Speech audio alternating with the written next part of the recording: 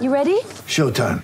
On May 3rd, summer starts with The Fall Guy. Let's do it later. Let's drink a spicy margarita. Make some bad decisions. Yes! Audiences are falling in love with the most entertaining film of the year. Fall Guy. Fall Guy? Fall Guy. That's what the poster said. See Ryan Gosling and Emily Blunt in the movie critics say exists to make you happy. Trying to make it out? Nope. Because I don't either. It's not what I'm into right now. What are you into? Talking. Yeah. The Fall Guy. Only in theaters May 3rd. Rated PG-13.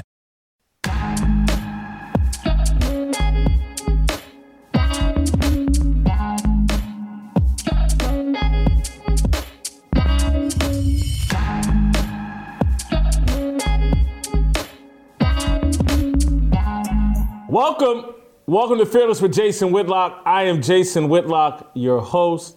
Happy Friday to you and yours. We made it through another week. The weekend is here. I'm looking forward to it.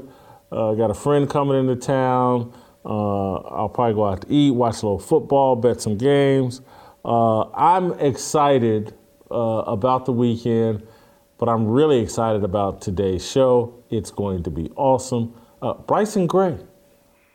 Back in studio with me. Round of applause for Bryson Gray, everybody. Hey. Thank you. There we go, Bryson Gray back in studio with me for the show. So I got some company here in studio. Stay tuned. Bryson dropped a song last week, 6-7 days ago, Shut Up and Dribble. It's a diss track of LeBron James. And we're going to play that in its entirety at some point today, and I'll talk to Bryson about it. And I'm going to ask Steve Kim. You know, the Korean Cosell is a pop culture expert, knows everything about rap music. We'll get the Korean Cosell's take on Bryson's new song, Shut Up and Dribble. We'll talk a little LeBron James and all that. Royce White is going to be here very shortly. We're going to talk about, do we start need to wearing Make America MAGA again hats, shirts, because the MAGA movement seems to be in a bit of trouble, and I want to ask Royce what's next. I want to ask Bryson too, because I know Bryson's passionate about this. I follow his social media. Bryson wears MAGA stuff everywhere and provokes people, triggers people. But what's next for the MAGA movement? We'll talk about that with Royce. We'll also talk about this FTX crypto controversy and the collapse of FTX and what we should make of it. Royce will provide us some insight there. Tucker Carlson last night did a very interesting monologue on the topic. We'll play a bit of that, get Royce's take. And then we'll bring in Steve Kim. We'll talk about last night's Titans game. Want to talk about that with him, and there's this backlash to Jeff Saturday, people rooting against him. And then we're going to end the week and today's show talking to a former NFL star, running back Larry Johnson, big star with the Kansas City Chiefs. When I was there and covered Larry's probably been out of the NFL maybe close to 10 years now. Larry's a very interesting, thoughtful, deep. He reminds me a little bit of Royce, thoughtful guy. And so I want to talk with Larry. I follow his Instagram. He's had some interesting comments about Kyrie and Kanye. He's got some insight into the Hebrew Israelite movement. And so we'll end the show talking to Larry Johnson about those issues. And Bryson's got thoughts on the Hebrew Israelites thing as well. So that's our show for today. Buckle up, stay tuned. It's going to be a marvelous show. It's going to be it will be as good. We're both excellent. It's going to be as good as Good Ranchers. You know what would be a great gift this year? To take away inflation for someone? While you can't control the gas prices or home prices, you can't stop meat inflation for yourself or someone you know and love. How? A subscription to Good Ranchers during their Black Friday special.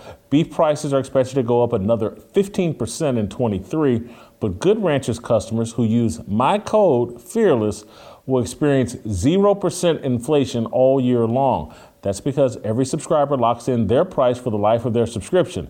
If that's not enough to get you to subscribe, You also can get their Black Friday offer right now. That's 2 free 12-ounce Black Angus New York strip steaks and 2 free pasture-raised chicken breasts with any order that uses my code FEARLESS. Head on over to GoodRanchers.com to find the perfect box for you in their curated selection of America's best meat and seafood. Give the gift of zero inflation and America's best meat to yourself or someone else this season. Good Ranchers' award-winning service and quality are why they have more than 7,000 five-star reviews. Remember to visit GoodRanchers.com and subscribe with my code FEARLESS at checkout to grab the Black Friday special, their best offer of the year. 2 free Black Angus steaks, 2 free pasture-raised chicken breasts, zero inflation. All with Good Ranchers, American meat delivered.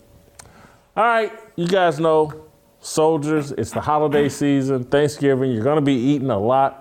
Do it with Good Ranchers. Support a company that supports you, me, and what we believe. All right, let's swing out to Minneapolis and bring in our main man, Royce White. Let's get a little deep here. And this question that I want to address first with Royce certainly applies to Bryson as well. Bryson wrote and performed the Let's Go Brandon song.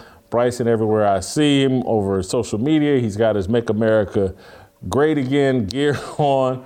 I'm starting to wonder, though, Royce, what is the future of the MAGA movement? Do we need to start wearing Make America MAGA Again shirts? Because it feels like to me, everybody's jumping ship on Donald Trump. I'm not that comfortable with everybody jumping ship on him. I'm never comfortable with cowardice. Yeah, I mean, I think there's a run towards the center, and it has to do with the outcome of these midterm elections that you could say Donald Trump was over leveraged in as a political figure and as a political star, and I don't see the outcome of these elections as a referendum on Donald Trump, although I know many people at home would like to think of it as such. It's not, because the people at home don't have the proper information. And I think one of Donald Trump's most profound contributions to the modern political discourse was to say that the American media, or the mainstream media all around the world, has become the biggest enemy of the free people. And the narrative that I hear, even on a daily basis, from people within my immediate life about who they think Donald Trump is and what issues he ran on, is completely off base from what the reality is. So, yeah, all of the coward. I mean, this is the uniparty. The people that you see right now running back for the center and calling to govern from the center are the uniparty. They always have been the uniparty, and this is why the conservative movement has, in large part, performed as a controlled opposition to the downslide or the avalanche towards a liberal mainstream political landscape. So no, we should be doubling down on what Donald Trump started, while also acknowledging his flaws with honesty and objectivity, and calling him to the fire to be a better leader. That's what good followers should do. We should want our leaders to strive to be better, even in their leadership. But to run for the hills for a centrist governance is completely corrupt, and it's cowardly.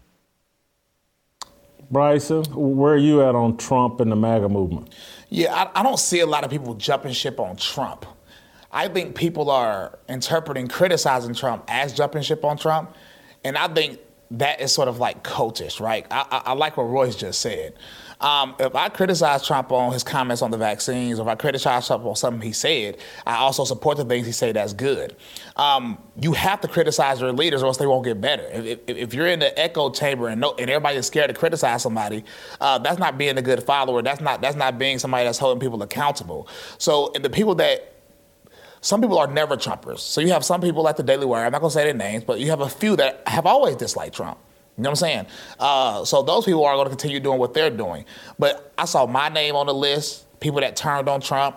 I saw Candace Owens. I saw Brandon Tatum. And the sole reason is because we criticized them.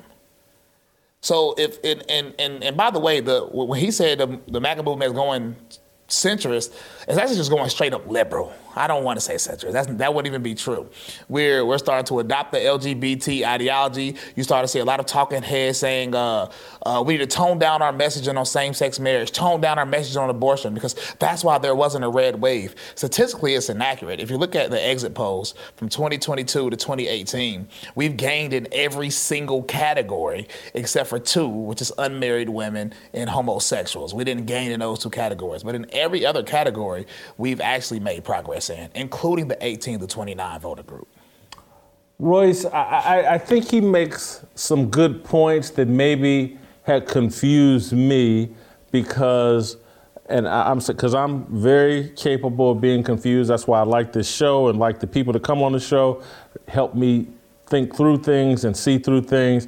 I did hear the criticism, and then combined with the way the media was trying to spin the midterm elections, I melded those two things together and said, oh, the criticism and the media saying that Trump cost the red wave and blah, blah. And I kind of melded those two things together, and I shouldn't, because I think the people in the MAGA movement, particularly you guys that are day ones or whatever, you have every right to criticize Trump over the vaccine issue. I would love for people to push Trump over the vaccine issue and question him strongly. If I ever interview him again, I'm going to ask him those questions, because that I think is a very legitimate criticism of Donald Trump.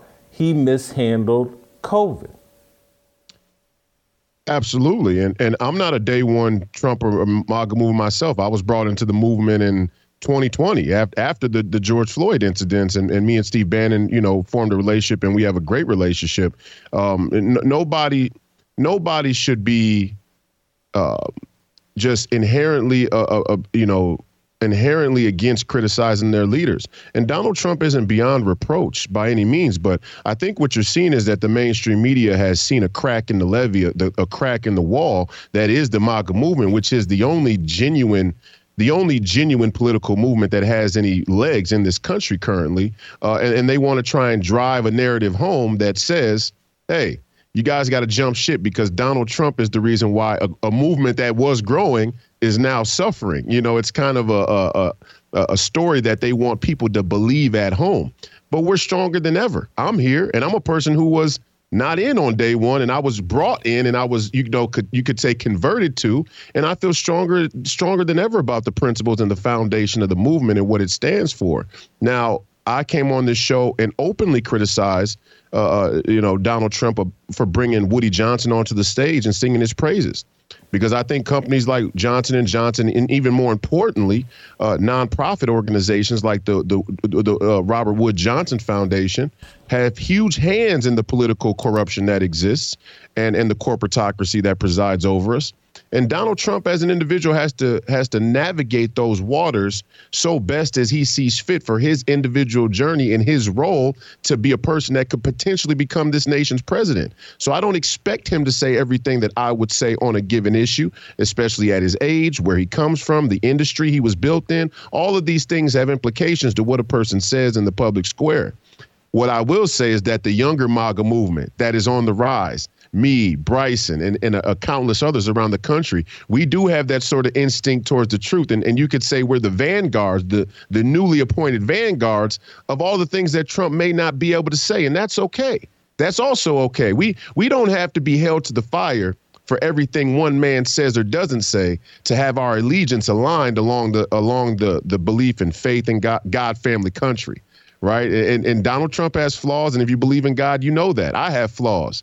But we are unified against a movement and an inertia from an establishment that means to rewrite our society the way they see fit and doesn't allow us to worship God in the way that we would like to.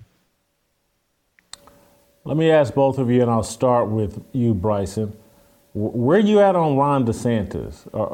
And because I can't figure out where I'm at. Obviously, I like what he's done. He seems classy and professional, but also vicious and relentless. I like that. But I've made some analogies here, and y'all probably too young, but there was a movie called Blood In, Blood Out. Mm-hmm. I kind of have that mentality. It's like, no, Trump's in the game. DeSantis hasn't been jumped in, so I'm uncomfortable. I like what I see, but he's not really in with me, and so I'm not completely comfortable with Ron DeSantis. Where are you at on him? So what's funny is I've actually got attacked by MAGA for criticizing Ron DeSantis like 6 months ago before everybody thought it was cool to criticize him. And the same criticisms I have of him is the same ones I've had pretty much with Donald Trump. They both supported red flag laws. Ron DeSantis supported red flag laws in the past. He switched up his tune, but he did support that. He also supported lockdowns in the beginning. He also pushed the vaccine in the beginning. And Ron DeSantis also passed that anti-Semitic law with a situation with Ben and Jerry's. Trump passed anti-Semitic laws too. So it's the same criticisms, but I also recognize the good. DeSantis fixed the elections in Florida. Everybody can say what they want about DeSantis. He fixed elections in Florida. He limited the mail-in ballot situation. He did things that was good. So, as far as like speeches, I would much rather watch a Trump speech, minus that last one, but I would much rather watch a Trump speech. You didn't like Trump's speech? Oh, I almost fell asleep. I've been watching Trump for a very long time, and I know people that was there that are like only Trumpers, and they even said it was pretty boring. I mean, what he said, do I like it? Yes, but it had like zero energy. Like if I would have rated it on the app, it'd be like, content good, everything else. I thought he was striking a new tone. Royce, where are you at on DeSantis? And then I'm going to throw in now, what did you think of Trump's speech as well? Ron DeSantis has shown that he's a courageous leader in some sense and on some issues. And I respect that. I admire that. It takes a brave man to stand up and do the things that he's done in the circumstance he's done them. What we have to ask ourselves is who the establishment is. Who are the world powers? Who are the gatekeepers? Who are the gatekeepers most afraid of, and why? Why is it that Donald Trump irritates the establishment the way he does? Is it because he's this profound evil character? Well, we all know that that's not true fundamentally, that anything you could criticize Donald Trump of, you could throw at the feet of his accusers as well. So, I look at who is the establishment getting behind? And all throughout the political community, I hear a call for Ron DeSantis on the Republican side. And I'm not just talking about at the grassroots level on the everyday people. I'm talking about the institutions. I'm talking about the big donor class, the banks, the individual nation of shopkeepers, that are being brought into the banks and being courted for other candidates such as Nikki Haley or Mike Pompeo. And Ron DeSantis fits right in. Look at who's backing him. Let's just follow the money. Look at who's backing him. And it brings a reasonable question in to see who's backing Donald Trump as well. All I know is that there is a reason why the media has spent so much time and energy to convince us that Ron DeSantis would be better for America. And it's largely predicated on the fact that he could get more diehard Democrat voters to flip out of their hatred for Donald Trump and having a more moderate position on some of the key wedge issues such as abortion and same-sex marriage, although he's been strong on the LGBTQ in Florida. As a presidential candidate, we'd see where that fell. But my number one question, and something that I have not heard Ron DeSantis speak too firmly about, is the military. The military-industrial complex and where he is on foreign policy. He's been able to keep the conversation in local governance for the most part, and that's a much different deal than being the commander-in-chief of a country and overseeing the entire federal government. What did you think of Trump's speech? I didn't watch it.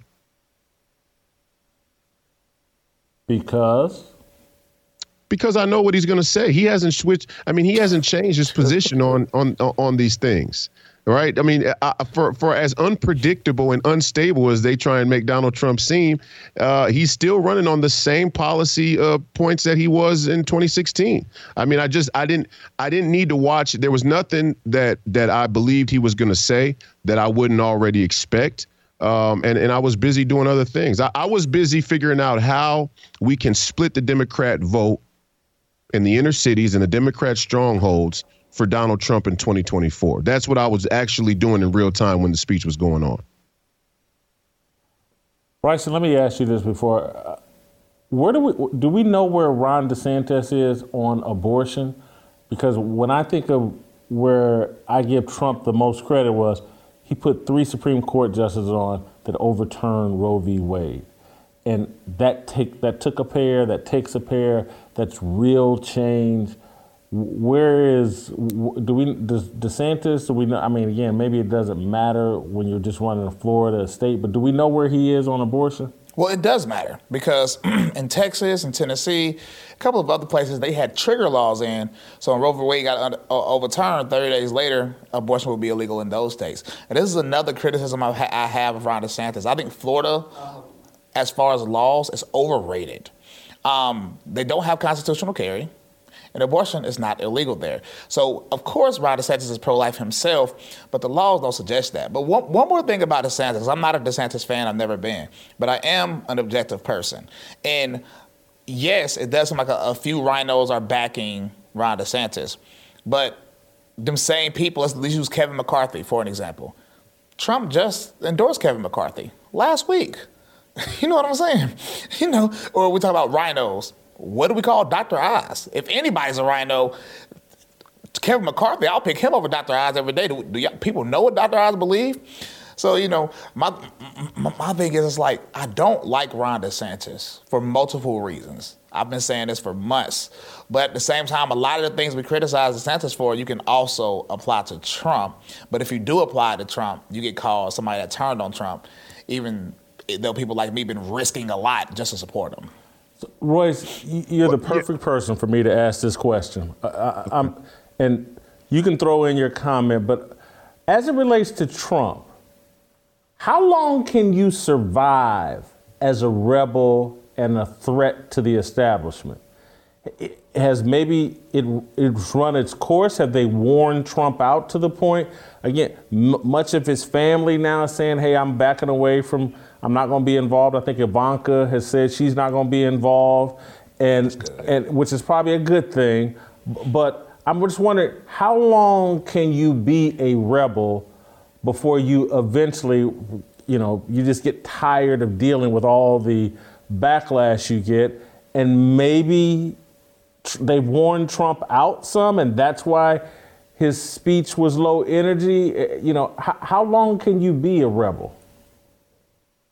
I mean, let's be real about this.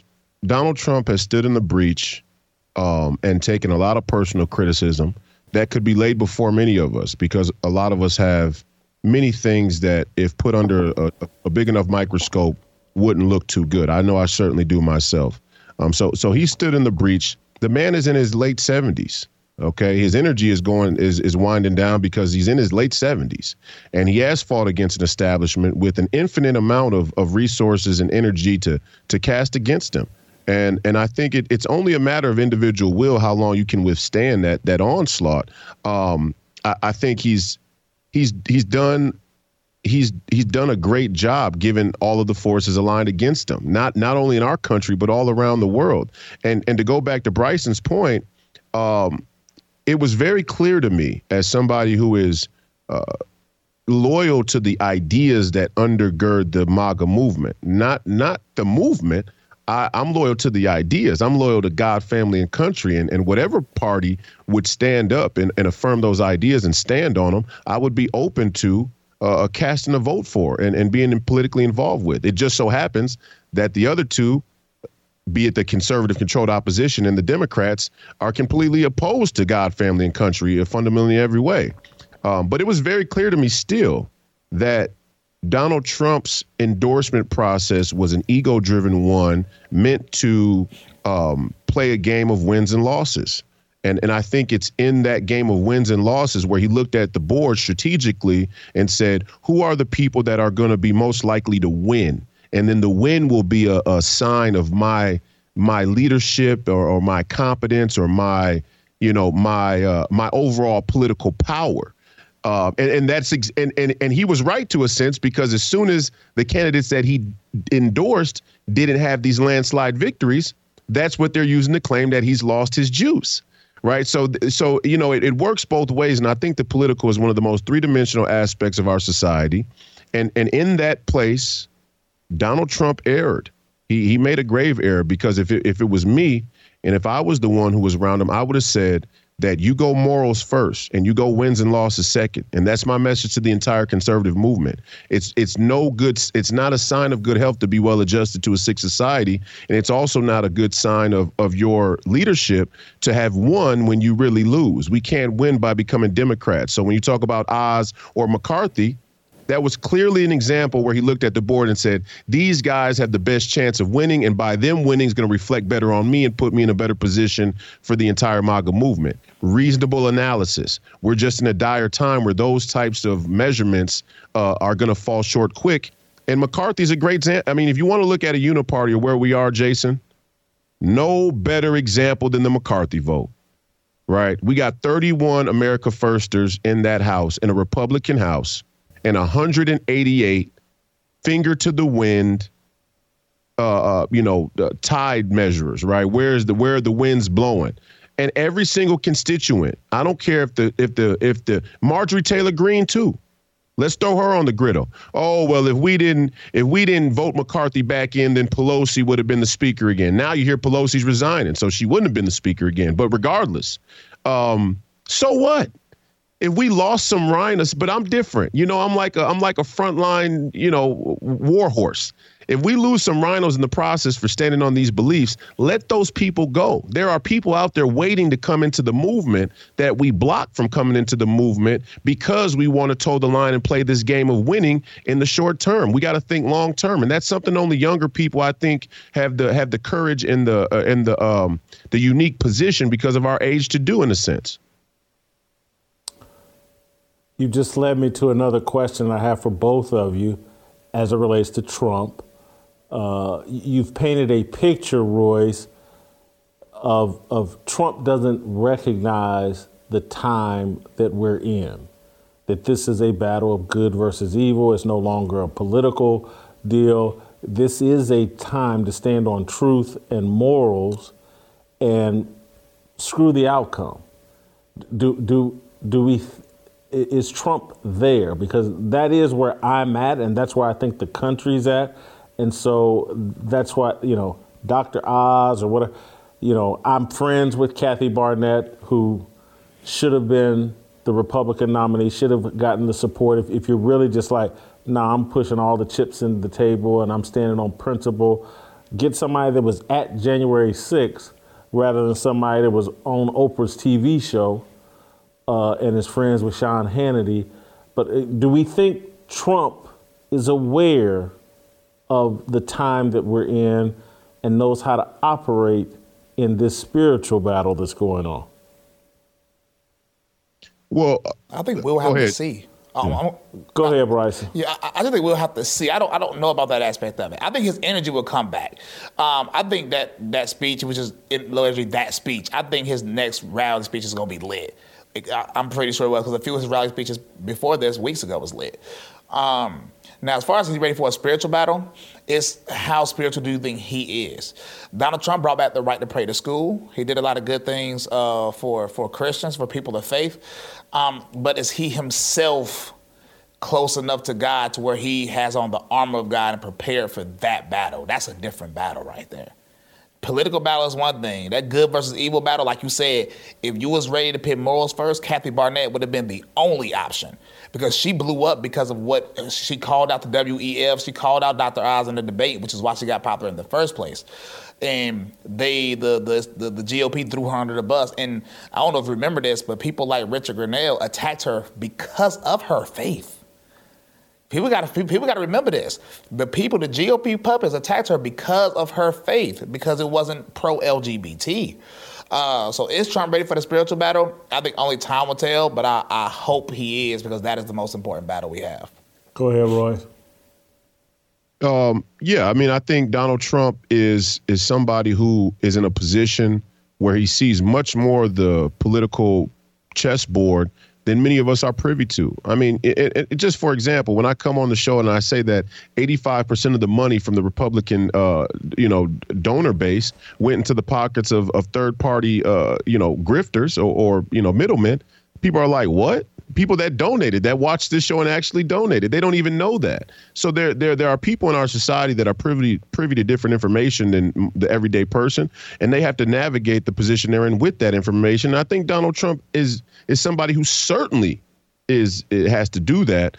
It's just that I would say, as a Christian, that the spiritual pride that occurs when you think that your plans or your strategy is going to overcome the metaphysical supreme intelligence of Satan will fall short, and you'll have to fall on your own sword and get a swift kick in the butt from reality when you don't acknowledge that. All right, I want to switch up to FTX. I want to talk about this controversy. I saw something interesting on Tucker Carlson, but before I do that, I want to talk about my good friends at Preborn and the work that we're doing with Preborn. You guys know, you hear me talk about it virtually every day on this show. Preborn and The Blaze and this show have partnered to save 50,000 babies' lives in 23. We got about 2 weeks left in November. We got the whole month of December.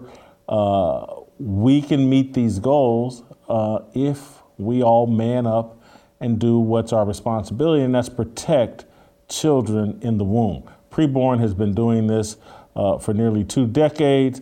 They've counseled nearly 500,000 women. They've saved nearly 200,000 babies' lives. They do it by showing women and providing women an ultrasound. Show the baby in the womb. The woman gets to hear the heartbeat. She then chooses life. Expectant mothers that are considering abortion, when they hear their baby's heartbeat, when they see that baby in the womb, they change their mind. Preborn then comes in, introduces them to God, ministers, disciples them, and then provides the support that they need, the diapers, the baby clothes, the cribs, whatever a baby needs and a mother needs to get through the pregnancy and to get that child's life started properly. Preborn then provides free of charge. They do it free of charge because we, men, fearless men, step up and donate to Preborn. It's completely tax deductible. We've had Dan Steiner, the founder of Preborn, on this show. He explained to you, your money doesn't go to a bunch of mid-level executives. It goes to pay for ultrasounds. $28 will buy you an ultrasound. $140 will buy you 5 ultrasounds. You can save babies' lives. All you got to do, visit preborn.com/Jason or pound 250, say the keyword baby. That's how you can donate to Preborn. My favorite way, of course, is preborn.com/Jason. I want the credit for it. I'm sorry. I'm that kind of selfish. I want this show. I want us in the Fearless Army to get the credit for saving babies' lives. There's a little slot when you go to preborn.com/Jason where you get to say, hey, here's where I heard of Preborn. Make sure you check the Fearless Army box. Guys, we got to give. We have to back up what we believe by what we do. Preborn.com is a great way to show your support for our way of life, for our views, to express your biblical worldview, and that you respect the sanctity of life. Preborn.com/Jason, pound 250, say the keyword baby. Be a good fearless soldier. All right, Royce, welcome back. I want to play you a clip last night from Tucker Carlson that it was part of his monologue last night, which was really good because I've been trying to wrap my brain around this FTX crypto controversy and how it relates to corruption within the Democratic Party. They're sending money to Ukraine, and Ukraine's funding the money back. And this guy, I think SBF, Sam Bankman-Fried or whatever, second biggest Democrat donor in America. Second only to George Soros. This is a 30-year-old kid. And so Tucker breaks all this down. And then at the end, he makes a fascinating point at the end. I was like, whoa. And I actually rewound and watched the whole thing over again so I could try to catch the whole entirety of what he's talking about. But that's why we got Royce on. Royce is deeper than I am, and he can help me unpack these ideas. Let's play the clip from I think it's about the last 2 minutes of Tucker Carlson's monologue, and then we'll get Royce's reaction. So this thing swells to unsustainable size and inevitably implodes. It collapses, and that collapse is used for a pretext to do what they've been planning to do all along. So it probably shouldn't shock you that right after FTX's collapse, every major bank in this country announced a new partnership with the New York Fed to establish a new digital currency. Oh, digital currency, the one they can regulate and control. Citigroup, Wells Fargo, MasterCard, HSBC, all working on a 12-week digital dollar pilot. The Fed describes this project as a regulated liability network. So what does this mean long term? Well, if they have control of your money because it's digital, you can't stash it under your bed. If they don't like what you say, they can turn it off and you're impoverished. In other words, this whole thing is a bigger scam even than it seems, and it was made possible by political sloganeering. And Sam Bankman-Fried, if nothing else, is not stupid, and he knows that well. As he put it in a message to a reporter the other day from his hideout in the Bahamas, the woke posturing is the most effective possible business ploy. And we're quoting, "I feel bad for those who get effed by it," he wrote, "by this dumb game we woke Westerners play where we all say the right shibboleths and everyone likes us." In other words, if you suspected all of this was a scam, all the moral posturing, all the lectures you get about how they're great and you're bad, this was all a way to blind you to the fact that there was a massive ripoff going on, you might be on the right track. Royce, what should we make of this FTX corruption and collapse? Well, the first thing to make is that our elections are not secure. Our elections are compromised, and they're compromised first and foremost by dark money. And there's no greater example of dark money than this FTX scandal. When you talk about him being the second largest donor to the Democrat Party behind George Soros, let's go back and ask why George Soros should be able to impact our elections the way he does, or any other number of super donors. The entire election finance process is the way by which our elections are not secure and lack integrity. And people who don't acknowledge that first and get caught up solely in the outcome of the elections on voting day miss a huge component here. And that's what Tucker's saying. I would ask Tucker why a person like myself who came on his show and talked about the Federal Reserve in a little 3-minute stint hasn't been allowed back on. But my burst onto the scene politically was having 12,000 people outside of the Federal Reserve for this very reason, that the Federal Reserve is your enemy. The central banking cartel is your enemy. And people don't understand that. They don't want to accept that because their vested interest is in the sort of radical material security industrialization that has become normal for us and that we love and that we're addicted to. But when you really peel it back, what you have is a security state operation. And I believe that in my heart. That is my take on the FTX situation, that this guy is a spook. He was always a spook. And that this entire either very early on or somewhere along the way, when this crypto platform started to take off and gain a bunch of money, a very intelligible secret security state, secret agency came to him, put a handler on him, allowed him to raise the money, made him, or encouraged him to funnel money to the Ukraine or to the Democrats. And they knew that it was a twofer.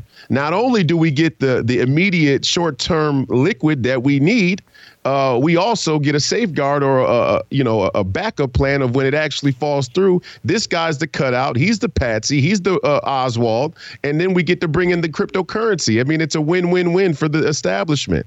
And what we have to look at here that's most important, and I think this guy is a patsy for this reason, because what he did is not what any bank isn't already doing. Let's be clear about the morality around this actual FTX scandal. What he did, so what happened was Binance was going to buy FTX, or there was going to be a substantial transaction.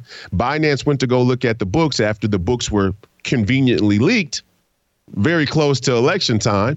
And then when they saw that the books didn't look right, they pulled out. And when they put the explanation out as to why they pulled out of the deal, then you had what you call a bank run, right? Where a bunch of people who have investments come and they try and pull it out all at once. Every bank in the world runs on fractional reserve banking. They all do that. If we all went to go call in our cash and try to liquidate the money that we have at the banks, they would all go bankrupt. Why? Because we have $2.4 quadrillion in World Bank debt, which stems from usury, from an industrialization that could be, said is the start of this entire downward slide of our society. So this young man didn't do anything that the other big finance and banking cartel people didn't do. What is significant is that a big portion of the money that didn't look right on the books was strategically funneled to Democrat campaigns and elections, and some of it went to the Ukraine as well. So, that is the significant part. But the crime itself is something that banks are doing every day. Bryson, you got anything? Are you following this story? Do you got any? A little bit. I just wasn't surprised about a scam funding Democrats in Ukraine. But I'm not suicidal, and I think we should end the Federal Reserve. Well, now you just hit Royce's topic. Royce just smiled. I'm sure his heart just probably fluttered and wants to fall out. I mean, Royce, go ahead and go off on it. How does this connect to the Federal Reserve? Well, I mean, look, the Fed, I don't think it's a coincidence that the George Floyd thing happened. And I led these huge counter protests about the corporatocracy to the front door of the Fed. And then the Bloomberg did a very small story on my marches to the Fed. And about a year later, PBS does this huge documentary called The Power of the Fed. Right. And I encourage all of us to go watch the PBS Frontline documentary, The Power of the Fed. And in there, they very clearly explain how the housing crisis and the financial collapse of the housing market in 2009 led to quantitative easing, 1, and then quantitative easing 2, led by Ben Bernanke and Raskin and then Janet Yellen and all of these prominent finance figures and from this central banking organization. They lay out how Wall Street basically co-opted the social consensus to turn on a tap of printing fake money in order to bring jobs, in order to increase wages. And what Wall Street did was they bought back the stock. It was a scam. It was a stock buyback scam. And then the Fed was at the mercy of Wall Street, and Wall Street led them exactly where the corporatocracy is going to lead them. Now, the question is, were the leaders or the chairs of the Fed ignorant to it, or were they in on it? In my opinion, people who are world-class geniuses when it comes to economics were not dumb to what Wall Street had done and what they would continue to do. And now today we have a Federal Reserve that is completely defanged. They have no power, so they say, and Wall Street's running the Fed. And that's what I said on Tucker when I went on. You can go back and pull up the clip. I said the Congress is supposed to regulate the Fed, and the Fed is supposed to regulate the currency, but instead we got Wall Street running the Fed and the Congress sitting on the sidelines. Why? Because they're probably taking payoffs too. So we have a huge compromised financial system. And the Federal Reserve is right at the heart of it with how they manage inflation and set the currency policies. This story to me, just from an outsider who's playing catch up and doesn't fully understand it, but a 30-year-old is the number 2 donator to the Democratic Party. A 30-year-old. How does that happen? How and it seems to me like, and again, maybe I don't understand the story. It seems like he kind of like appeared out of nowhere. It's not like, he started a lemonade stand when he was 14, and then when he turned 17, he did this, and then he graduated from Stanford at 19 and started this tech company and became a millionaire here. And to me, it's just like, whoa, this dude just appears and he's a billionaire and he's 30 years old and he's the number 2 donator to the Democratic Party. And then the other thing that just like, this has to be a movie because, and this is how someone at my level interprets things. And I'm apologize for it. But again, I went to Ball State. You guys know I didn't go to no Ivy League school. I'm working class mentality. I look at this man's girlfriend and say, no way he's a billionaire legitimately. What billionaire? Have y'all seen the girlfriend? I haven't seen it. Carolyn, whatever. Justin, if we have time, please hunt up the picture of the girlfriend, please. And we will take a moment here because I got to show you the picture of the girlfriend. I think his name's Caroline, whatever. And I'm like, this is a billionaire's girlfriend? I mean, of all the red flags that I saw, it was the girlfriend that's the real red flag. I'm going to have to Is it Caroline Ellison maybe? I'm trying to, let me help Justin out here. Oh, he found her, hopefully. Yeah, Caroline Ellison, I think is her name, yeah. Yes, Caroline Ellison. Wait till y'all see this picture.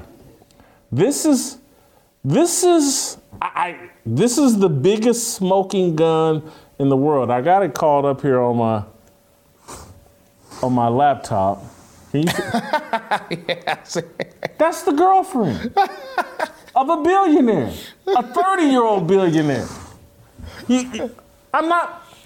That to me is, there we go. Wait, how old is that girl? This is she's an adult or whatever. A 30-year-old billionaire, that's his girlfriend? Yo, I am. Did you know, had you seen this, Royce? No, well, For someone on my level, it just didn't add up. No, I think it adds up perfectly. She's a spook too. That first of all, she's not she's Agent Cody Banks over there. I don't even think that she's 21 years old, to be honest. But the thing I think that people have to understand at home and get comfortable with again is the level of involvement by which the security state has the reins of this country and this government. The Ukraine is a great example. We are active. Our military is actively fighting a war on the ground in Ukraine. We are not only supplying Ukrainian soldiers, we are not only supplying the Ukrainians with weapons that we're disproportionately spending when the Russians versus the Russians. So we're losing that war from an economic standpoint, and it's going to be destabilizing to our military in general here to come.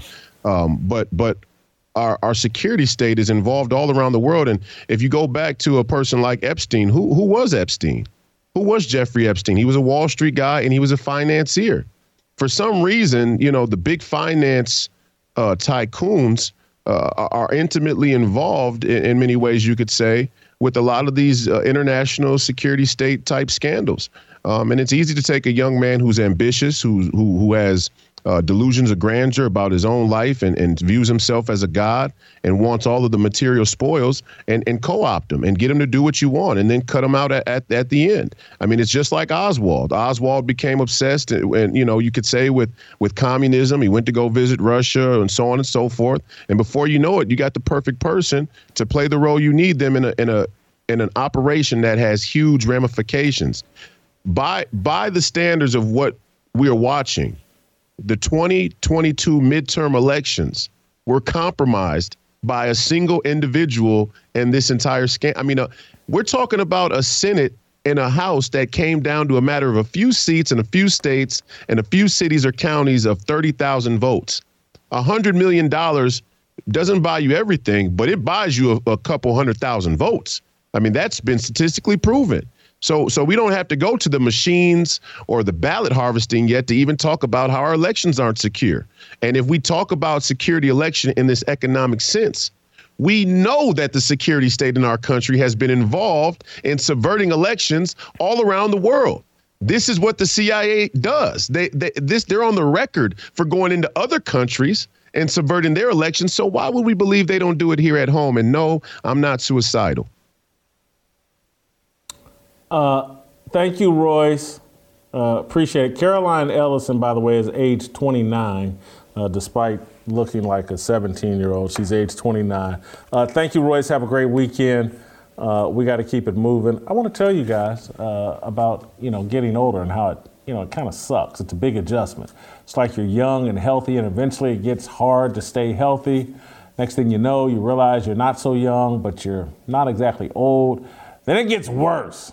You might get more of a dad bod or early 2000s Whitlock bod, which some people call like a walrus bob. It's suddenly harder to work out.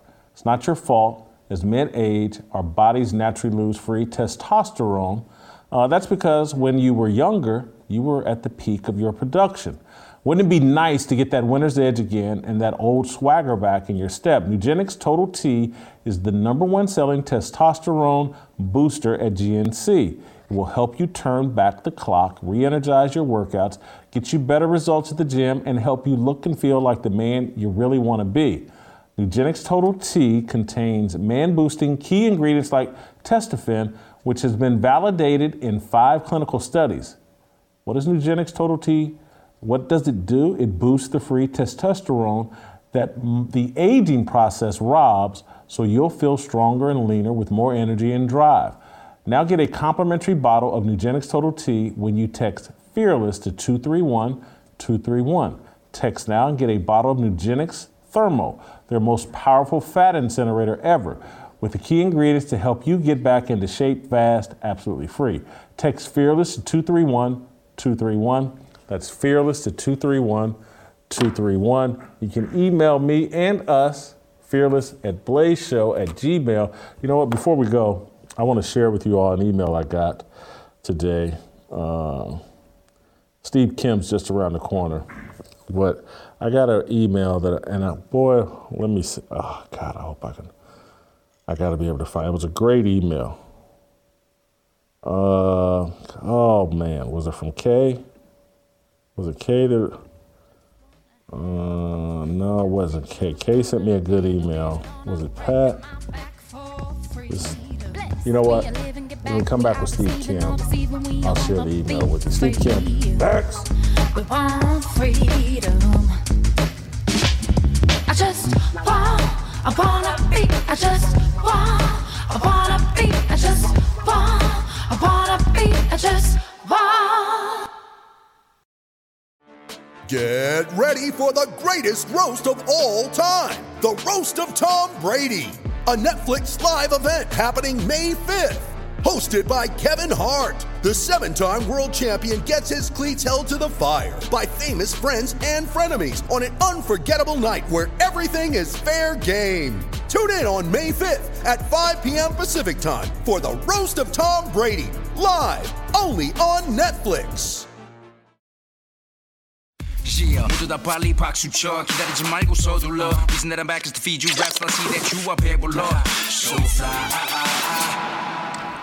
All right, welcome back. Time for some Steve Kim, and I found the email I was looking for, and it wasn't a great email. It was an annoying email. I knew there was an email I wanted to share with you all that annoyed me. I made a mental note. I wanted to share an email on the show, and Steve Kim just reminded me of it. It's from Sergio. I received it this morning, 3 hours ago. No, it's longer than that because it was this morning. I can't do the math. Anyway, Steve, here's the email. Bring Steve Kim up on camera because whoever you paid for this email, Steve, you didn't pay him enough. Dear Jason, please stop giving Steve Kim a hard time. He's one of the main reasons I watch the show. I'm pleading for you not to get rid of him. He brings a great deal of knowledge to the show, and I appreciate and enjoy him giving you a hard time. In addition, please give him a pay raise since he seems to wear Fearless t-shirts all the time and he needs a better wardrobe. Thanks for bringing us great content, and Steve Kim. Sergio. Steve, you're on thin ice. I get any more emails like this, and you'll be the new Greg Couch, Uncle Jimmy. No, Jason, I think I know who it is. It's one of those 38 Sergios that I graduated with at Montebello High School. But, putting all of that aside, I am just here to work hardcore, man. Just hardcore work. That's what I'm ready for. Let's get this started. We will get it started. We're going to get it started with, I want to tap into your expertise as it relates to pop culture and hip hop. Our man Bryson Gray here dropped a banger, in my opinion, but we'll defer to your expert opinion. He dropped a song about LeBron James last week that I think is off the chains. It's only about 2.5 minutes. Let's play the song, and then we'll get your expert review. I just want to make y'all think. I gave everything that I had. I poured my heart, my blood, my sweat, my tears to this game, man. Before you get angry, just listen. Tell LeBron I said shut up and dribble, or do some research at least just a little. Politicians playing you like a fiddle. I got my stripes, so that mean I'm official. Wait, you criticize the country making you rich, but never say that about China. So that means somebody pulling your strings like a puppet, or you just cap you a liar. And it's okay if we disagreeing. Think about all the black kids you misleading. When a black man gets shot, you start tweeting. Before you even understand the reasons, talk about books you ain't even read. I just wonder what you really believe. Fake news spreading like a disease, but I know you're doing anything for some cheese. You're supposed to be a king, this is your name, but kings don't go look for someone to blame. Look at your money and fame. Instead of being grateful, you just complain. Having the time of your life, but telling black kids all they gon' feel is pain. I feel like Noah before he even booked the ark, trying to tell everyone it's gonna rain, but they don't believe me. I guess being the victim is easy. I mean, I'm black, look at how bad they treat me. That's until their favorite rapper repeat me. I guess that's different, right? You don't care and you still gon' listen, right? Meanwhile, his labels making millions, right? They sign his rappers and they pimp them, right? But they say I'm the one that's tripping, alright. People like LeBron seem to only care about their funds, and that seems to be the case with most. But the Bible says the wicked gon' run, and maybe that's why I keep getting banned. But that's okay, I don't bite out of none. That's the lessons my Father in heaven, and who he said, which is his only son. Gang. Tell LeBron I said shut up and dribble, or do some research at least just a little. Politicians playing you like a fiddle. I got my stripes, so that mean I'm official. Wait, you criticize the country making you rich, but never say that about China. So that means somebody pulling your strings like a puppet, or you just cap you a liar. Wait, how you not gonna stand with Kyrie when you got a ring with him? How you gonna delete the episode with Ye Mups and puppet strings in them? You said the Cowboys ain't allowed free speeches, this is neat different. I guess you never play with Sacramento, cause it ain't no king in them, but real, recognize real. I can see that you blind, that you keep the same energy with Dwayne Wade. Okay, never mind. While you listen to music that say the N-word so much like a million times, but you get mad when people say it on Twitter, but when you do it, it's fine. Tell LeBron I said shut up and dribble, or do some research at least just a little. Politicians playing you like a fiddle. I got my stripes, so that mean I'm official. Wait, you criticize the country making you rich, but never say that about China. I guess somebody pulling your shoes like a puppet, or you just cap you a liar. Steve, the floor is yours. Can we get an expert review? You know, you call him Bryson Gray, I call him Barson Gray. Oh, he is the conservative Rakim. I mean, that he was flowing like the Nile, you know, and I love the backdrop of Curtis Blow basketball, one of the first hip-hop videos I ever remember watching, back when hip-hop was still kind of in its infancy. The one thing I might have added, it's just a small quibble here, as I play Korean Hype Williams, I would have added the drop of Laura Ingraham, because I think she's the one who said to LeBron, really effectively, shut up and dribble. So I may have put her time for some action. I would have done that. But again, very, very small quibble. Another masterpiece from the Picasso of conservative hip hop. Yo, thank you so much. And I actually agree, because obviously the name Shut Up and Dribble came from Laura Ingraham. I should have added her clip in the song somewhere. Oh my goodness. And then, I can't believe I didn't do that. You know what? I wonder if you can do it and we can send it to her. Yo, we should do that. Yeah, we should put that in there, send it to her. She asked me to come on the show all the time. A lot of times, I don't do it all the time, but she may, have you on the show. One other thing, guys. That'd be cool. I like the subtle thing at Dwayne Wade. Why isn't he criticizing him? We'll just leave it at that. That was very subtle. Subtlety works. It's like a sledgehammer sometimes. I love, he and Kyrie, you got a ring with him. The whole song was that's a bang. And it's funny, man. Rap doesn't hit me that way. That's the way rap used to hit me. Like, dang, they really dropping some truth. This hits me hard. I mean, again, I go back to, when I was in college and KRS-One but even Rakim, even if it wasn't conscious music or whatever, but rap used to hit me in a way in your gut that it doesn't do anymore. And it's like, I'm getting that now from you and Bizzle. Y'all harder than the rappers.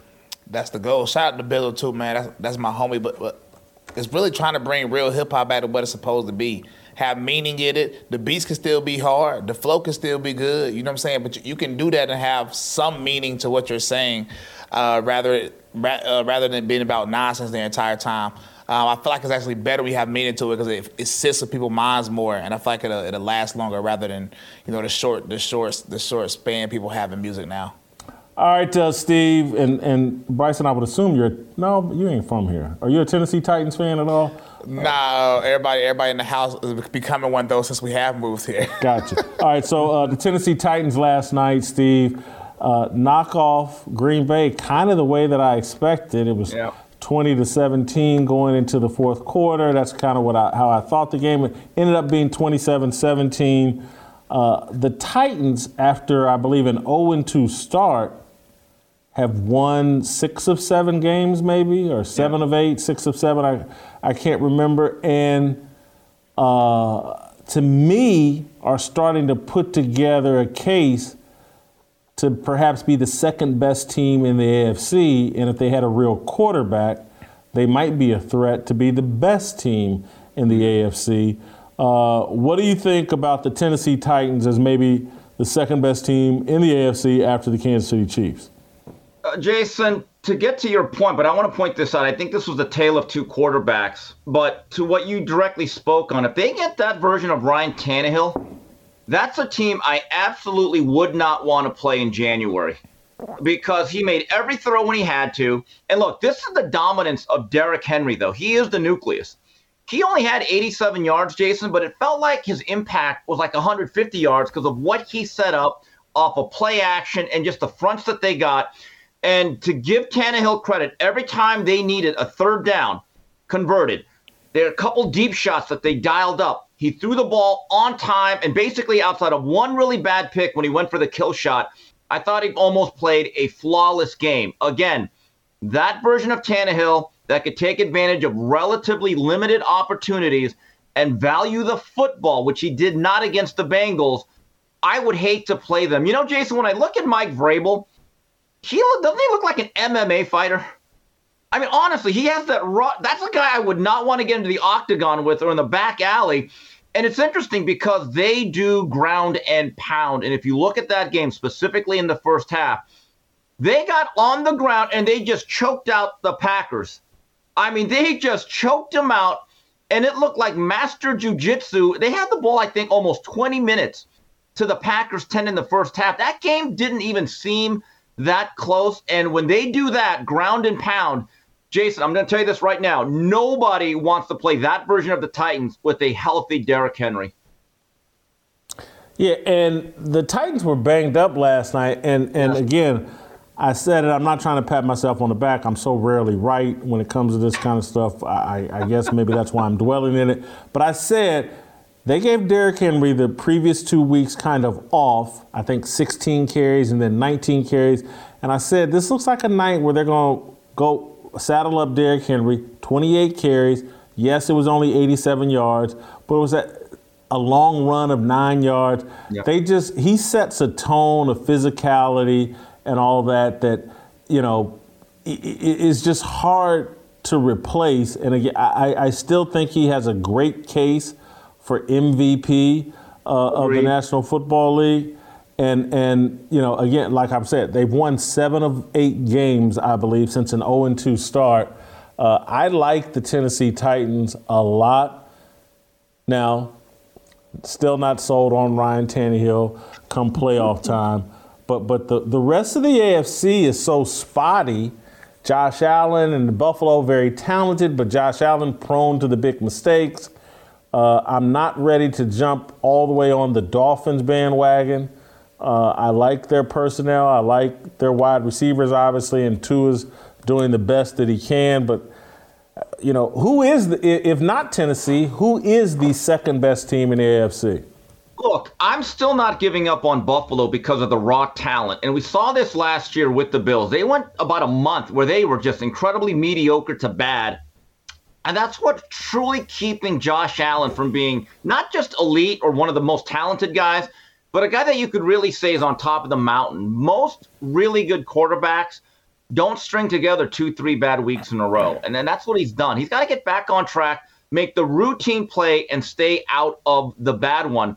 And Jason, to your point about Derrick Henry being MVP, we always talk about this in basketball. Do they make other players better? You look at Derrick Henry and the fact you're going to get a lot of man coverage, you're going to get loaded boxes, and a quarterback doesn't have to do a lot, and you could literally be very effective. Think about this. Ryan Tannehill didn't even have 30 attempts, but he had well over 300 yards. That is passing efficiency that is actually rare. So I really think when you take a look at that particular description of a value to a team and making others better and lifting their game, Derrick Henry right now is doing it as well as any offensive player in the National Football League. All right, Steve. The other thing that's happening that's interesting is there seems to be a really pronounced fear of Jeff Saturday. The Fritz Pollard Alliance, basically the NAACP of the National Football League, is going to investigate the Colts hiring Jeff Saturday as an interim head coach. And the only reason why this if he had lost and got embarrassed by the Raiders, I don't think there would be an investigation. They'd just be like, oh, he's going to crash and burn. But I think now there's a fear like, well, holy cow, what if this works? We got to do something about this. We have to draw a line in the sand that we're anti-Jeff Saturday and Jim Irsay. There's a fear that Jeff Saturday may be successful and the Fritz Pollard Alliance is going to, dirty up his name and the Colts' name for potentially hiring. The Colts play the Philadelphia Eagles. Eagles coming off a, embarrassing loss. Eagles now 8-1. Eagles a 7-point favorite. Colts at home. If they beat the Eagles, Jeff Saturday may be in pole position to be retained as the Colts head coach. And, the NAACP and all the diversity, inclusion, and equity guys at the NFL are going to be upset. Here's the question. Let's say Jeff Saturday puts together a real run, which I still think is unlikely. Let's say he goes 7-1, leads them to an unlikely wild card berth. Doesn't that prove Irsay correct? You actually got the best man for the job. And then if he fails, guess what? They're going to get a new coach. This is, again, a rather ineffective organization. I don't know if they're ineffective or as antiquated as the NAACP, but their role nowadays is to be aggrieved, is to complain, and then the virtue signal, and to put in a suggestion in the suggestion box. So that's annoying, isn't it? And then that's their value. So I don't really understand. Look, Jeff Saturday is not a traditional hire. I get it. Anyone that's actually in the coaching profession that went through the ranks, going all the way back to being a very highly underpaid graduate assistant and working their way up the ladder, I can see why this offends them. I get it from their point. But coaching football at this level or being the head man, really not always about the X's and O's. You better be able to lead men, to connect with them and have them fight and play hard for you. If Jeff Saturday actually succeeds, what is the point in ripping it then? Then maybe it actually opens up avenues for other black coaches who may not have traditional roles or have not taken the traditional path. And maybe you say a guy, hey, that guy was a great player. He's been around the sport. Why not? Again, this is just more complaining in what is the industrial grievance complex. Steve, I'm wondering if what they're doing, the other side of the argument could be that they're putting the Colts in a position that if Jeff Saturday fails, the Colts then have to hire a black coach. That could be the pressure they're trying to mount on Jim Irsay.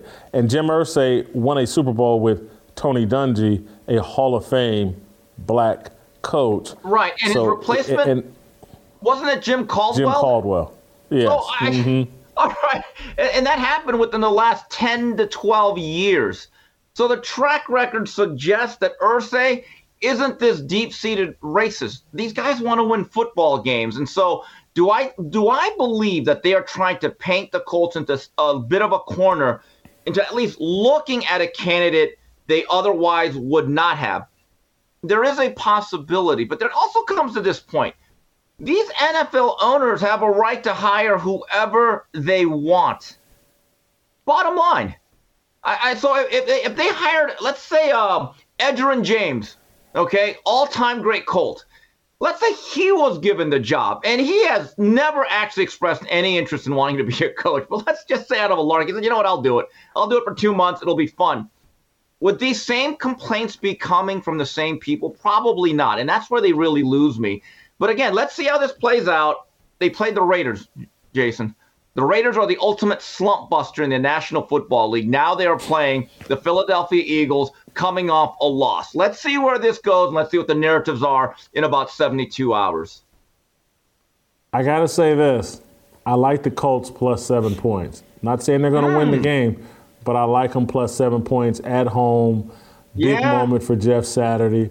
I like them +7. Steve, have a great week. I see you got your Miami gear on. Are the Hurricanes, are they bowl eligible yet? Not yet. By the way, one last thing. First, I have 14 hours of college football I'm watching at my buddy's house, and the first drink I'm pouring out is going to be in honor of Aaron Rodgers. But to the people in Qatar, I guess it's bottled water. I mean, poor people of Qatar. They're not allowed to drink alcohol while watching that godforsaken sport. I mean, I get the sense there's going to be thousands of people that are going to watch this game sober and be like, what the hell? So you know what time it is right now in Qatar? It ain't Miller time. It's really unhappy hour. Those poor folks, come back. No one should be forced to be sober and watch that god-awful, god-forsaken sport. I pray for you folks. But anyway, have a good weekend, guys. Thank you, Steve. All right, bro. Good job. Get your Fearless Army swag, shopblazemedia.com/fearless. We're going to talk to a former NFL great, Larry Johnson.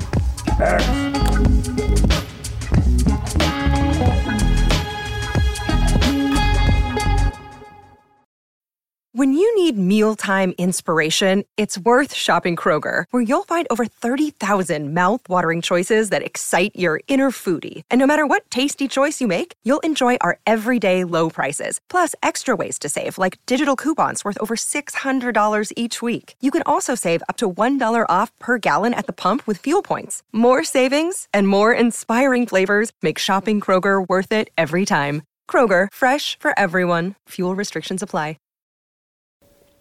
All right, welcome back. We're going to switch up a little bit and talk with, well, it's not really a switch up. We just got done talking sports with Steve Kim. Now we're going to bring back an NFL star from the 2000s, first time on Fearless, Larry Johnson, former All-Pro with the Kansas City Chiefs, had back-to-back 1,700-yard seasons in the mid-2000s.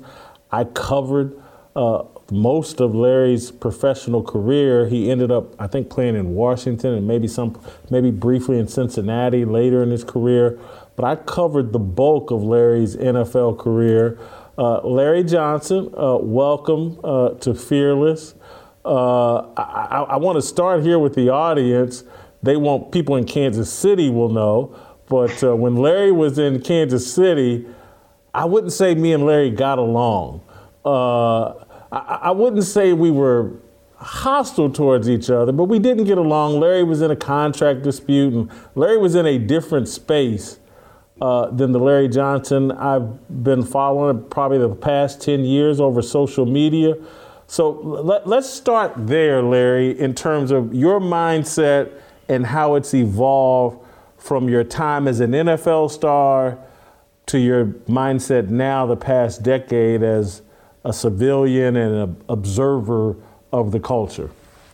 I say the access to money, the access to the environment was a lot different then than it is now. Like now, spiritually, I evolved because I'm no longer getting 100,000, 200,000 checks every single week. And I'm not going to Vegas. I'm not partying as much as I used to anymore when I had access to do that. So now I dedicate myself in spiritually evolving and understanding this world and understanding my habits and how my habits have, hurt others in the beginning. And I'm evolving that way. And so, I don't know, and I'm asking where are you on your spiritual journey? Because it strikes me from afar that you're on a spiritual journey. How would you define, or maybe it defies explanation, but how would you define your spiritual walk? I feel right now, before I was throwing a pity party to myself, I'm out of that phase. I'm into the phase of closing some generational curses that I've understood that runs in my bloodline. I've conquered that phase. Now my phase is directed towards actually walking and living by the word, and my actions starting to show that. So that's where I'm at right now. I'm at a point of war. That means I'm situated with myself that my past doesn't bother me. People attacking me because of my past does no longer bother me. I have all the facts and all the truth, and I just share it with the world and show them where I'm at. I'm literally preparing for war or at war because of the truths that I found. It's so funny to hear you say that. because like I'm 55 now, and so if we went back almost 20 years when you were in Kansas City, I was a young man or younger than I am now, and the things you're saying are exactly what's going on with me in terms of a revelation of a bigger purpose in life and getting myself in order,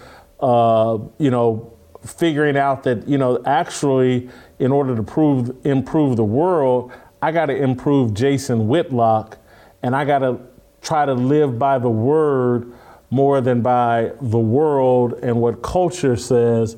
And so it's funny that our journeys have us kind of on the same path, even though we came at it from different directions.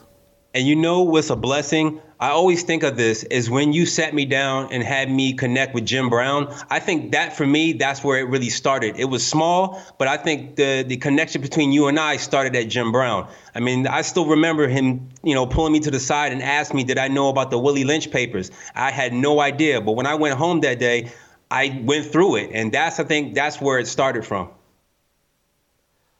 It's funny.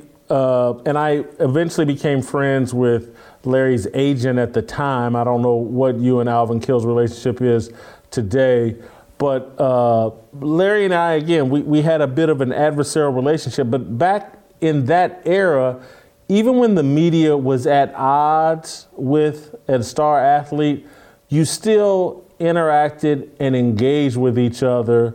And there was still an opportunity for people to understand each other. And I remember now, I had Jim Brown come to Kansas City for an event, and you just reminded me that I introduced you to Jim Brown. I had forgotten that, but it just speaks to how things have changed so much. The media where it is today, if there's any tension between the media and a celebrity or an athlete now, there's virtually no engagement. Everybody just runs off into their corners.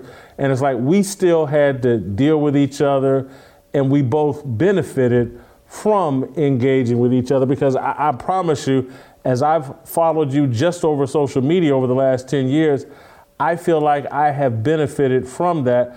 I find you to be very wise and interesting. Can't say that I agree with everything, but I'm just impressed by your journey and your intellectual evolution. Thank you. I mean, like I said before, when I first got my Twitter handle back, you were one of the first few people I started following again, because I do remember we weren't at odds in a certain way, but it was because of my actions, duly noted, my actions on and off the field brought or invited that type of writing from you. So I understood why you wrote. I understood that is your job. I still understood the situations and the environment I was in that caused that environment. So I understood, and that's why it was so easy for me to connect with you, because I still do remember that Jim Brown incident. And then we went on, and social media kind of builds from there. I don't agree with everything you said, but it was still a foundation that we both agreed on certain things.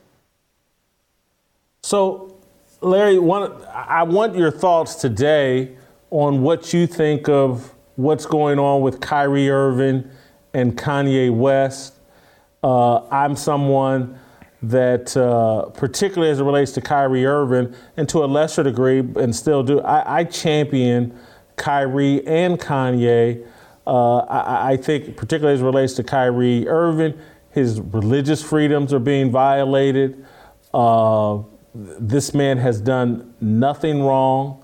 And I think the media has sensationalized Kanye West's comments so that they actually don't have to deal with what he's saying. They've sensationalized, he's anti-Semitic. We don't even have to deal with that. I don't think these guys are all right, but I do respect the fact that they're inviting and creating the space for a necessary conversation. I'm wondering what's your take as you watch what's going on with Kyrie Irving and Kanye West.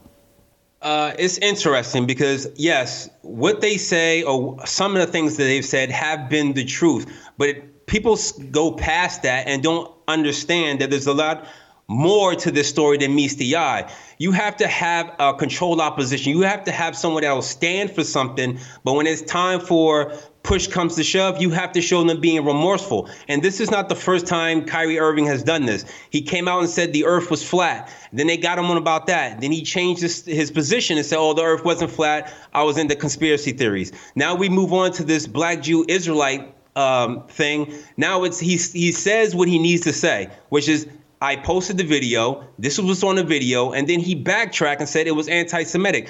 They have not yet provided any information within the video that shows what information that was presented that is anti-Semitic. So now, because of the sports arena is such a controlled environment, not like what Kanye West is doing, because everything is, all over the place. But when you have a controlled environment such as sports, you have to jump on harder because there's a lot more players, a lot more black players that needs to see a system of control that you can't say what you want. And these are the penalties of saying what you want. So I think in the arena of sports, they're going to come down harder on Kyrie because he's much more than just one black basketball player. This speaks to black players in baseball, black players in football, black players in soccer, and any other sports that's here. And that's what they have to make the example. They have to make the example louder for Kyrie so everybody else can fall in line. Larry, one of the things I've argued over the last few years and probably even felt back in the day when you were playing is that there will never be another Muhammad Ali and likely never another Jim Brown because the athletes are so immersed in the corporate environment. They have so many corporate puppet strings on them. There's too much financial pressure. It's too easy to control them. And those athletes from that previous generation, Jim Brown, Muhammad Ali, they didn't have those corporate ties, and that liberated and freed them. Do you see that as well? Of course. I still watch those old school 70s black exploitation films with Jim Brown being gunned.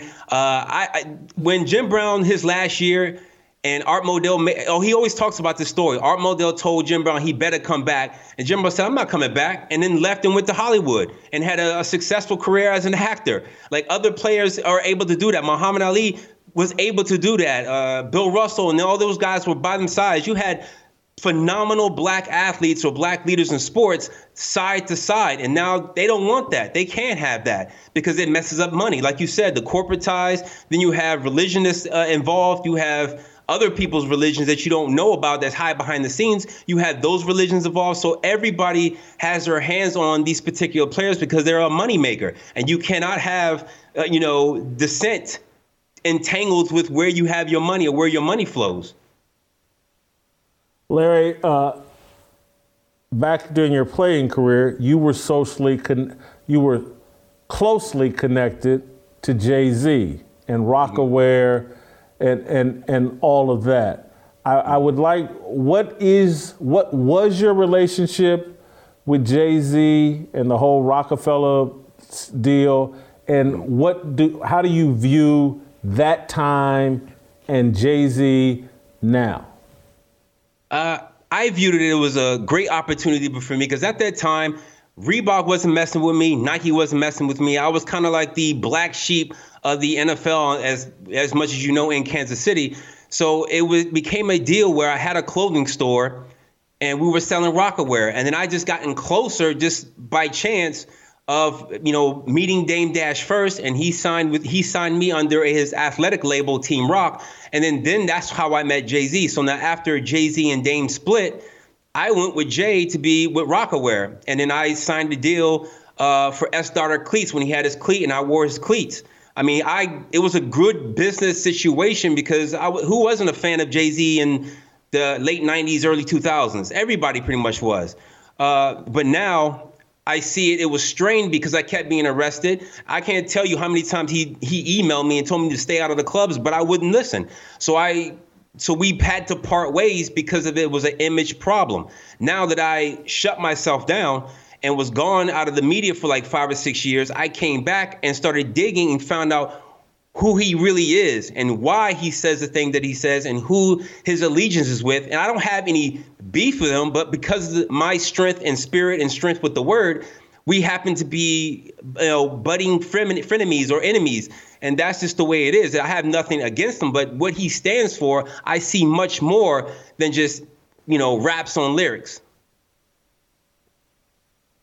Walk me through, you said something interesting that Jay-Z, though, during your playing career, was actually giving you good advice. Yes? Yeah, I still remember the time it was, I think the last incident in Kansas City, before I got traded, released, he told me, emailed me, mad. He cursed me out, really. He cursed me out, telling me to stay out the effing clubs. And he said, I can't vouch for you if you're going to keep getting in trouble. And I understood that. And mind you, I still didn't listen because my evolution at that time was very stagnant. So I was really going with the flow. I didn't know where I was going to end up. I didn't know what I was going to do for my future. Football is all I knew. And it took me to lose everything to really build myself back up to find out what things really are. That's why I have no real animosity to Jay-Z, Beyonce, and my time at Rocawear. It was truly a blessing and a learning experience. And I got to see things that I'd never seen before. But now, because I had those experiences, now I'm able to shed a deeper light because I've been around them before. So my words now, when I'm standing in truth, are ringing louder than I would at my time for Rocawear because I stand for something completely different now. And so, as best you can or as comfortable, what do you think Jay-Z stands for now? Well, it's obviously they've been controlled by Satanism. I mean, I'm not really scared to say that. We all know Luciferians, Freemasons, and all occult knowledge that was drugged up from Egypt have now surfaced itself in American society. And if you actually dig through the raps, like as I have, before it was all about partying, popping bottles. But when you listen to it again with a new ear, obviously they're not serving the same most high God that I am. And that's what makes us enemies, that I stand for a completely different doctrine, a completely different nation, and a completely different truth than he does. I don't have any materialism attached to my spirit or soul anymore. I don't have fornication attached to my spirit anymore. I mean, I just got engaged July. So my life is completely different from how I was with women in the early 2000s. And I think that is the difference in itself of being involved with Rocawear has made me see something completely different, and knowing who his allegiance is with is not the Most High God. And we all know, Satan rules this realm. Do you, and again, I don't want to get you off into speculation world. You've had dealings with Jay-Z, you've studied that. But do you think that's the case, and you can pass on this question if you don't want to speak on it, but do you think that's the case with all of the commercial hip-hop music industry? I mean, if you know who owns and runs the hip-hop industry and entertainment industry, it all funnels itself down. It's like a pyramid scheme. Whatever materialism, murdering and debauchery amongst specifically Black Americans, you see that coming from somewhere. If you just follow the money and who runs these companies, you know exactly who's pulling the strings and making sure it's only this particular type of brand of music and entertainment that's for destroying the lives of Black Americans. Unbeknownst to them, because it sounds good over a beat, it's being destroyed. It's a frequency or a vibration that's being let out by those type of puppets as Jay-Z, Kanye, and all them, that they have to stand for it in their good standing of being, quote unquote, billionaires. You put Kanye in the same lane as Jay-Z. You got to. If I can see a picture of Jay-Z at a Prince Hall Freemason meeting, since Kanye looks at Jay-Z as his bigger brother, they have to be right next to each other. They wouldn't share the same space or the same stage if Jay-Z was a Freemason and Kanye was, quote unquote, a Christian. It would never happen. It's a reason why somebody owns those platforms that they dance and sing on. And those platforms are owned by a specific religion or a specific doctrine that controls these two. So the other reason I wanted to have you on is because I see some of your tweets, and I think, and I could be wrong, but I think you have some insight into the Hebrew Israelite movement or what, and I don't know. Are you involved with that? I can't figure it out from afar. That's why I'm asking you. What is your understanding of the Black Hebrew Israelite movement? What do you think of it? Where are you at in your spiritual journey as it relates to that? Well, I've told people I am an Israelite. I mean, to me, it's not really a movement. If I can find you 2 scriptures that really sums up literally what everybody is talking about. And this is something that you have never heard or you will never hear from Kanye West, Jay-Z, or Kyrie Irving. You won't hear about Deuteronomy 28:68. Everybody knows the Israelites walked from Egypt, but in that specific passage, it talks about how we would go back into slavery in ships. There was no ships to go into Egypt. So where is the second Egypt? It's America. Look at all the foundations of America. We got pyramids, we got Luxor, we got the obelisk in DC, we got Freemasonry, which is the founding fathers. That they took that from Egypt. That's one verse. Then you got Genesis 15:13. Now it says to Abraham that we would serve in another nation that is not ours 400 years. Now, who signed the 400 African American historical act? Donald Trump. He did this, 2 or 3 years before in his presidency. So to me, it's not really a movement or a grassroots movement. It's just the truth. It is what it is. We have to find out the truth based on who particular race and nation is it talking about in these specific verses. Bryson, help me out here. He quoted some scripture here that this is your area of expertise. What do you think of that? Well, he was referring to Deuteronomy. Obviously, everybody knows Deuteronomy is after Exodus, obviously, when the Israelites were taken out of Egypt. And he gets to Deuteronomy. He is right that it does say they will be slaves to other nations in Deuteronomy 28:29. But you have to also understand why. The context is they turned away from God's ways in Deuteronomy 28 and 29. And God said, because you turned away from my ways, I will give you over to evil rulers. You will become slaves. You'll be given over to confusion and other things of that nature. And then in Deuteronomy 29, it talks about how once we turn back to God's ways, we will come back. My only issue with necessarily the Black Hebrew Israelite movement is when you look up like where Abraham was born, right? It's modern day Iraq. And from every historian I can think of, I could be missing one, they said it was all shades of people there. So to me personally, it wouldn't be logical to say all Israelites were black, but that's just my opinion, though. Larry, you go ahead. Nah, I've seen the ancient maps. There are maps that have been made that change the biblical locations of where Abraham really is. Abraham was born closer to east of Africa. And if you actually go through the old maps before they change the historical locations, the river of Euphrates, if you go to the old Negro land African map, the river of Euphrates is all the way in West Africa. So that can't be if you're talking about modern day Iraq or the Middle East, if there's 2 different types of location of where Euphrates rivers are. If you look at the concentric map, I guess De Verga, I think his name, 1411, he put the concentric rings of all 5 rivers mentioned in scripture of Garden Eden in the south tip point of Africa. Now, this is information that not everyone has seen. Remember, in order to change history, as mentioned in Psalms, like they will be confederate against us, they changed biblical locations in the maps in Africa and moved into the Middle East so that the area that you know now as Israel, Jerusalem, it was known as Idumea. And that fort that you see that everybody calling it the city is actually a fort built by Herod the Edomite. So it can't be that biblical city if it once was called Fort Antonia. And that's how my information that I'm finding is different from what the mainstream locations are, because you got to really dig through it to find out things were changed. Larry, let me ask you this, and because some of this is new information to me, slightly over my head.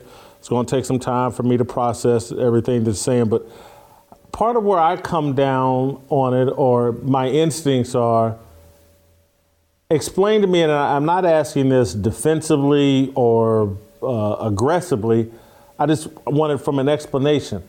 Why is it important in 2022 for Larry Johnson, Jason Whitlock, or Bryson Gray to know or to believe or to think that we're the true Israelites? Why is it important? And I'm not trying to sound stupid. I just I want to know. Because obviously, if you look around, this country, this system is imploding on itself. And if you understand the prophecy of Daniel, he was told to seal the books up until the end. Now, look at all the new books that have came out of the scripture that wasn't in the canonized Roman Catholic version of the Holy Bible or the King James Bible. We have been now exposed to new books and new understanding. And it's important for all of us, whether if you believe in the Hebrew Israelites or not, it's still important for everyone, because it wasn't just Israelites that took the covenant of the Torah on the Mount Sinai. They was with other nations as well. It's important for all of us to open our eyes, because this system is eventually going to destroy itself. And before that happens, we have all been told in the book of Revelation to come out of her, my people. We are right now coming out of this system. I know some of you have to do this for a job and all, but spiritually you can come out of this system. So when the hammer drops down, it'll feel like a bee sting rather than feel like what you read in the book of Revelation of how these curses and plagues are going to attach itself to only those who didn't want to come out of the system and did not want to live by the word. So it's important, regardless of what walk of life you're in, that we are the ones that are telling you, look what happened to us in Deuteronomy. This is what the real reason why the Israelites can understand this. Look what happened to us in slavery for being disobedient. Now, you think that other shoe is not going to drop on those who have other races and nations? It's going to drop soon. And that's why we're trying to waken others up. We're not trying to practice black supremacy or Israelite supremacy. We care enough about everybody else who is either a Gentile or from other nations. We care enough to have you find yourself and find your soul so you can save it, because it's shown through this government. It's not going to save you. Right. Your reaction to that? Well, we have some overlapping values, obviously, right? I do believe I am an Israelite. I just don't believe only black people are Israelites. I do believe we're supposed to keep the Torah, because if you go read, and I'm sure he knows this verse too, if you go read Deuteronomy 29, the end of it, it said that we're supposed to keep the Torah. Every word is in the Torah forever. It's an everlasting situation. And I'm sure me and him have those overlapping values. So, I mean, in some cases, I'm not the type of person that hate the black Hebrew Israelites, because I do believe a lot of them read scriptures more than modern day Christians. But some sects of black Hebrew Israelites, it's not all of them, but some sects, they believe Esau was white. And if you read Malachi chapter 1, verses 2 and 3, God hated Esau. And for modern Christians, that may surprise people. No, God doesn't hate anybody. No, Psalm 5:5, God hates workers of iniquity. In Malachi chapter 1, verses 2 and 3, God hated Esau, clear cut. There's no other way to view it. My issue comes is when they paint this thing that, first, they're telling you that it's 100% fact Esau was white because the Bible says he came out hairy and ruddy, and I don't think that's enough evidence to claim somebody is white. And I don't know if he's in that sect or not. And then then they try to paint this picture like white people would be our slaves and things of that nature. And my issue with it is Spaniards had us as slaves. We were slaves all over the world. Matter of fact, still today there are African slave trades, even though a lot of them are underground. So I'm not completely sold on the entire narrative of black Hebrew Israelite. Larry, I'm going to give you the final word, but man, I appreciate you coming on. This has been a fascinating conversation. I want to have you back, talk about other things, but I'm going to give you the final word. And maybe there's something I haven't asked you that you wanted to share, but please share. I just wanted to expose what he said, because I don't want to be grouped into these camps. I'm not getting my Bible and standing on the corners talking bad about white folk and talking about how white folk are going to be slaves. It doesn't say any of that. In Isaiah, it talks of how the stranger or the Gentile will cleave unto us, and we're going to be set in our own land. And also it says that Esau mingled his seed with everybody. Job was black. A black complexion. Esau had women from Canaanites. He had women everywhere. He also had a grandchild named King Sepho who ruled in Kittim. Now, Kittim is, in the scripture is Rome or Idumea or Edom. So, and also Esau had sexual relations with the Horite, which is also mentioned. And now the Horite is completely separate from Noah's line, Japheth, Ham, and Shem. They're completely different. They're called the troglodyte or the cave dweller. Now that's where some of what we think is into Rome or into Greece came from the nation of the Horite. And I think when you step back and understand scripture and how Esau called his sons Duke, now all you got to do is follow that title Duke, and it'll lead you right into the royal family, right into Britain and around those European monarchs. And that's what we're trying to do. I don't never want to be associated with those camps because they really do preach too much hate and not enough love, and they do not go to war with their enemies. They go to war enough to be seen by their enemies. And I think this is where I'm at in my place, is really rocking this thing alone by myself. And I think that's where the strength comes. Everybody needs to learn on their own. Don't group up. Don't do any of that. If anybody who's going to gather us together and open our eyes, it's the Most High. He will do it. Not man will do it. He will do it. I love it. I agree 100%. Larry, thank you so much. Great job. Thank you. Appreciate you making the time. We're going to circle back, maybe talk a little football. Do you still watch football, Larry? A little bit of it. If I have to see that shotgun handoff grill one more time, I'm going to lose it. We may bring you on to talk some football, but thank you so much, Larry. God bless. Thank you. That's tomorrow. That means we'll see you, not tomorrow, we'll see you next week, Thanksgiving week. I think we'll have Monday, Tuesday, and Wednesday shows next week. But anyway, Bryson, thank you. Awesome job, as always. Thank you. You guys shut up and dribble and enjoy your weekend.